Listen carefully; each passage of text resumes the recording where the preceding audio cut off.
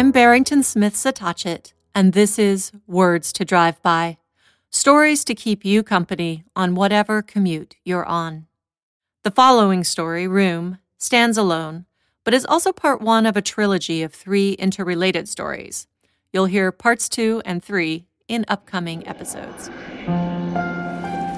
After the Storms, Part 1, Room.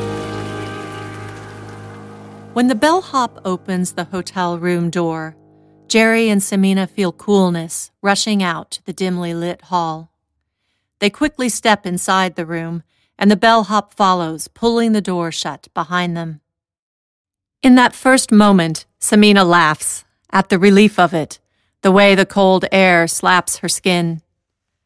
The bellhop hesitates for just the briefest moment before he leaves, reluctant to return to what now seems the oppressive closeness of the hallway. As soon as he is gone, Samina throws herself on the bed like a child, arms spread wide. The springs on the mattress are good. Her body bounces before settling. Jerry smiles, then lies beside her. Side by side, they gulp at the soft, filtered air. Jerry has a flash of memory, an image of drinking icy clear water from a green hose when he was a kid. He turns to his wife. "What do you think?" Samina lies on the thick white comforter, moving only her eyes in her head, taking it all in. The plush wall-to-wall carpet printed with a chain-link design, the dark wood desk in one corner, the wing-back chair in another.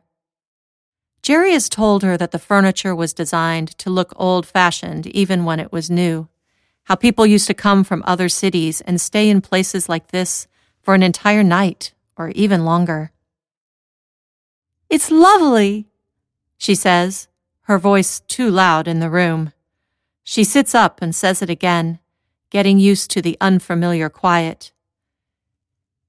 "It's so lovely." Jerry had questioned his choosing of this place, unsure of his own reasons, but he feels glad he has brought her here. Samina goes to the window. The curtain, like the cover on the bed, is audaciously white, a gauzy fabric that lets in the light but blocks the view. She pushes it aside to examine the double glass pane that muffles the sounds of the city. The glass, when she places her hand on it, is warm. Buildings across the way undulate in the heat. The world below ripples like a brown puddle. A knock sounds at the door. She lets the curtain drop. Too soon. They both think it. It shouldn't be time yet. A voice outside the door calls, "Room service!" And Jerry emits a short laugh like he does when something resembles the old days. Jerry says, "Come." A woman pushes a cart through the door. Though she cannot legally be hotel staff, she wears the burgundy blazer, which Jerry appreciates. A white cloth enshrouds the cart, and atop it 2 stemmed glasses brim with a sparkling liquid. Champagne, the option Samina watched Jerry tick on a card upon check-in. The attendant nods to the glass on the right. Jerry picks it up and moves it to the table on his side of the bed, and the mood in the room seems at once darker. But then the attendant removes a cover from a plate, revealing real fruit, a small apple and a strawberry. "Compliments of the house," she says. Samina barely notices her leaving, so entranced is she with the perfection of the apple. "You should take it," says Jerry. "I couldn't," she says, and she blushes, pulling her eyes away from it. "Of course you could.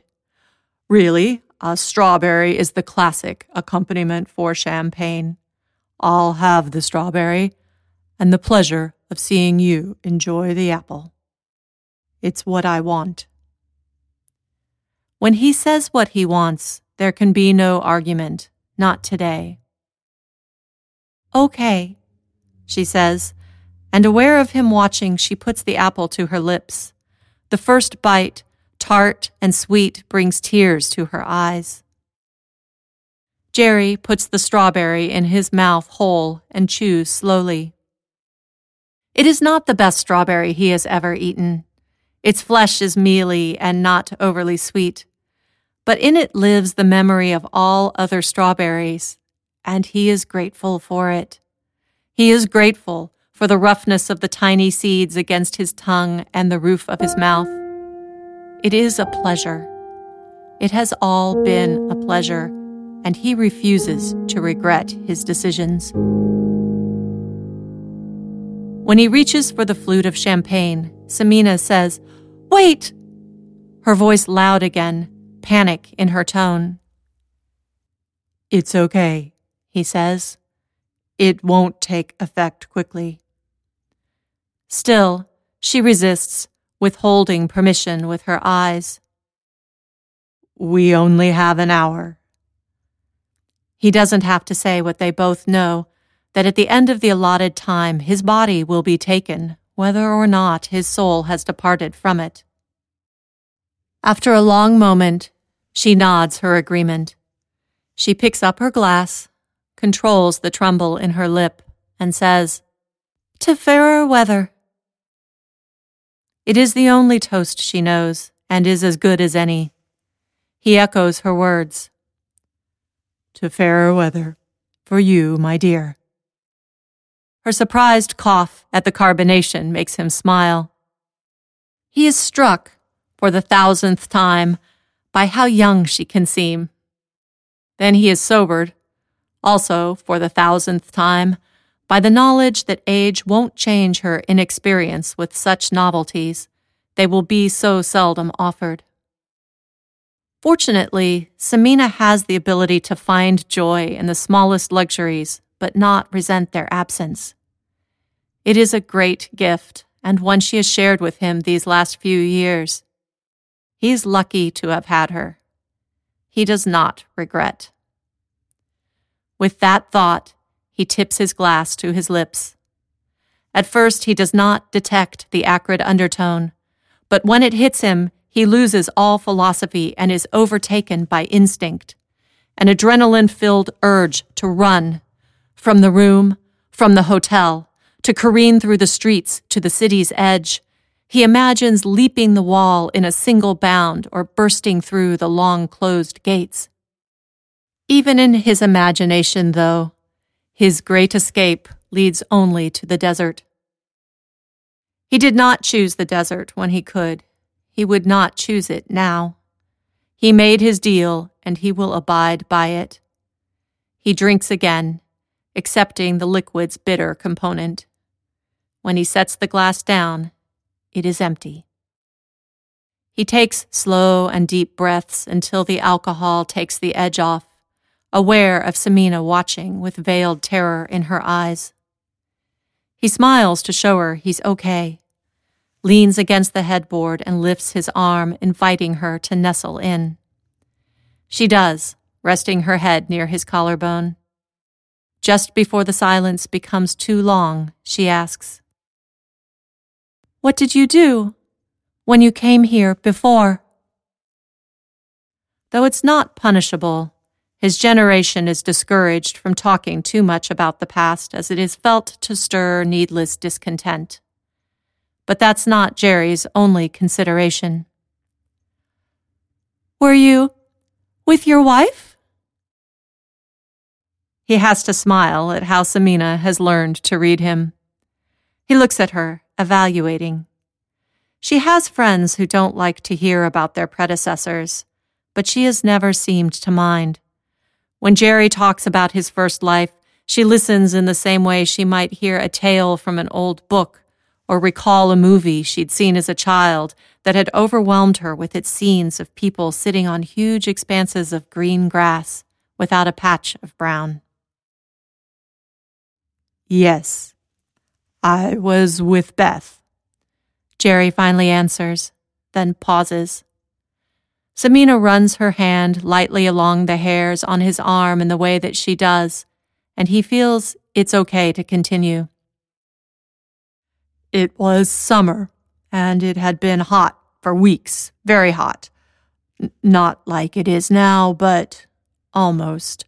We weren't used to it then, you know. She nods that she does know. Back then it was common to have climate control in shopping malls and movie theaters and even in homes, but we lived in an older style house that didn't have it. Was this when you were poor? Jerry had once let slip this phrase, and Samina latched onto it. She loves the idea that he and Beth had once been poor, and that over time had become less poor. Wealthy, in fact. He'd mentioned it only in passing, referring to the time early in their marriage before Beth had been promoted and one of his scripts had finally sold. As soon as it left his mouth, poor, it had seemed ludicrous, embarrassing, but trying to backtrack and explain has proved of little use, then and since. Though it doesn't really matter, he makes a last attempt to reframe it for his own conscience. Well, relative to some people we knew, and relative to later, we sometimes felt poor. You were poor. Her voice says the matter is settled, and he accepts it. The weekdays were okay, because we both worked in offices that had air conditioning. But when we came home in the evenings, the place was sweltering. The neighbors were doing construction, and we couldn't open the windows for all the dust. So with the sun shining in all day and no ventilation. He pauses. As with the money situation, he feels the acute ridiculousness of complaining about the heat back then. But Samina looks up at him, engaged, waiting only for the story, so he continues. Anyway, it was hot. We pointed a fan directly at the bed, and sometimes we'd douse ourselves with rubbing alcohol just to feel the evaporation. But then, in the middle of the heat wave, for a moment, he wants to skip the next part, but it will be too difficult to shape the story without it, and it strikes him also that his words are limited now. He wants them to be truthful, to do the past justice. Beth had gone to the doctor for tests. They found something in her uterus. Was it the cancer? He almost laughs at the dramatic way she says the word cancer. It no longer poses a threat, but the myth of it has seeped through the unofficial filter between past and present. Samina is fascinated by the idea of a disease that could erupt inside someone, like an unpredictable storm. Yes, the doctors had found it, and we knew she had to have surgery, but we didn't know when or what it would entail. There were always so many questions. But my point is that there were a few reasons we wanted to get away, but we didn't have the time or money to leave the city.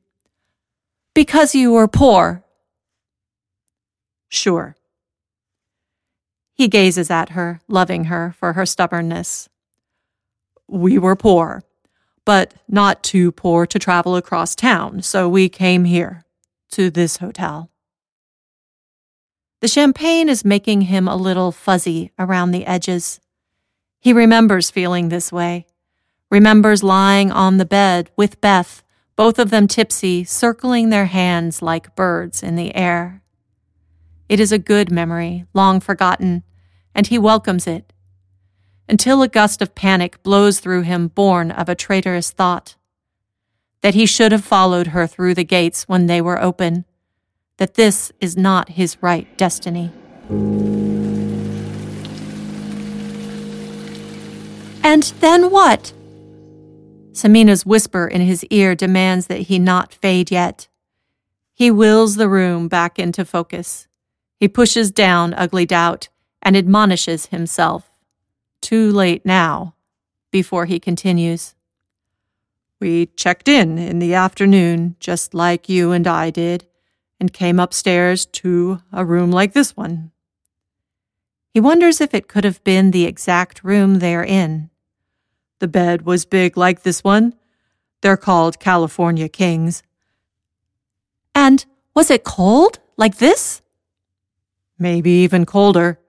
I cranked up the air conditioner until Beth complained she had to crawl under the covers. And we probably took 2 showers apiece, one when we arrived and another when we came back after dinner.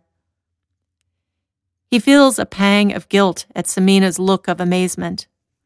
This is why they are warned against speaking too much about the old days. The history has already been agreed upon, that the present is the result of too many things to judge, and most who could be held responsible are already gone. There is no blame. But who could listen to the words he is speaking and not find all the survivors complicit? If Samina ever judges, she does not let on. She takes his hand and brings it to her smooth cheek, teases.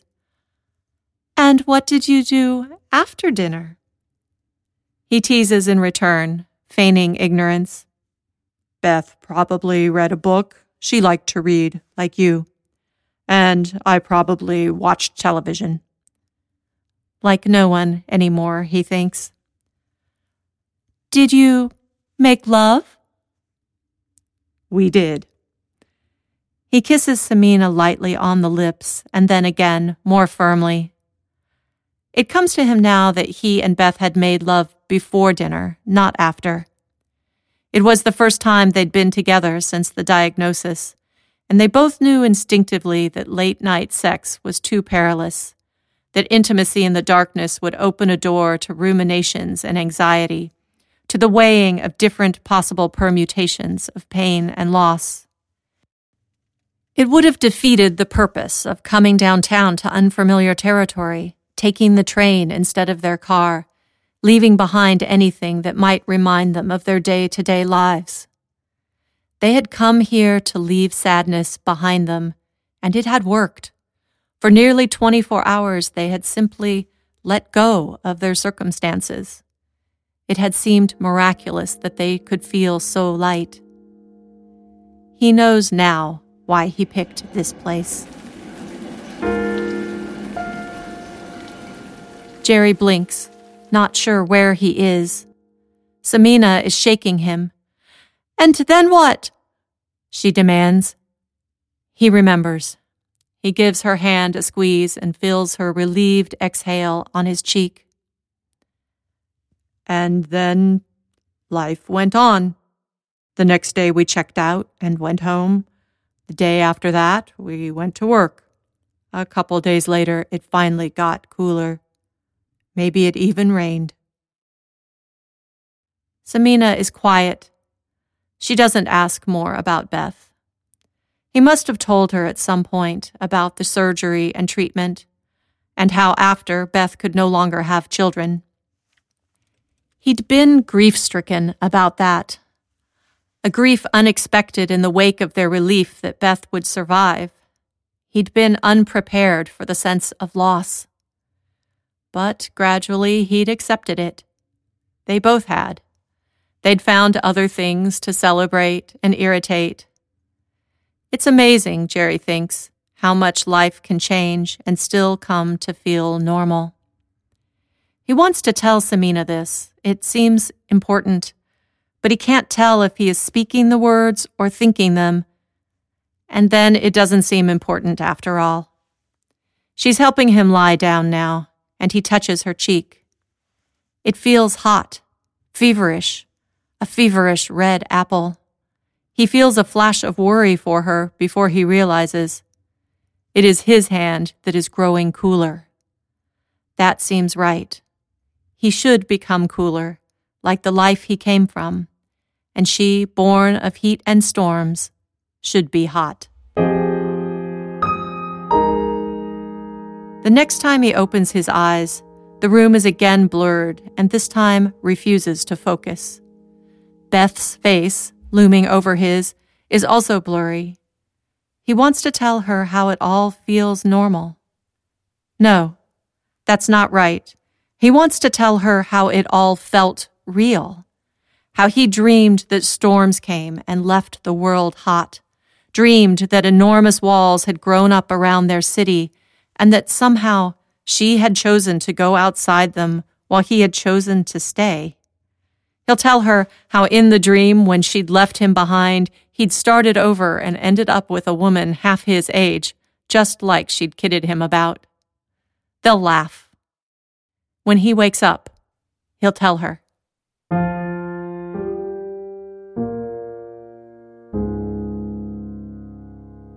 Samina props her head on an elbow, winds a piece of Jerry's hair around her finger. It's curly, still black, only peppered with gray. He'd told her once that when he was young, people kept living, kept using resources until their hair was completely gray. It wasn't the same as now. After he stops breathing, she turns her back so they can be spoons and pulls his arm across her body to feel its weight. She lies motionless so her heart in her chest won't crack. The comforter is a cloud around her, rising in the foreground of her vision as light filters through the curtains. For the first time, she notices the soft drone of the climate control. She checks the clock. For 11 more minutes, the room is hers.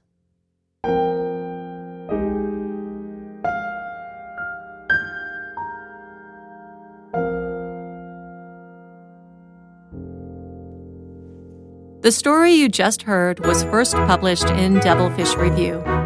It was written and read by me, Barrington Smith Satachet, with music and sound design by Greg Gordon Smith.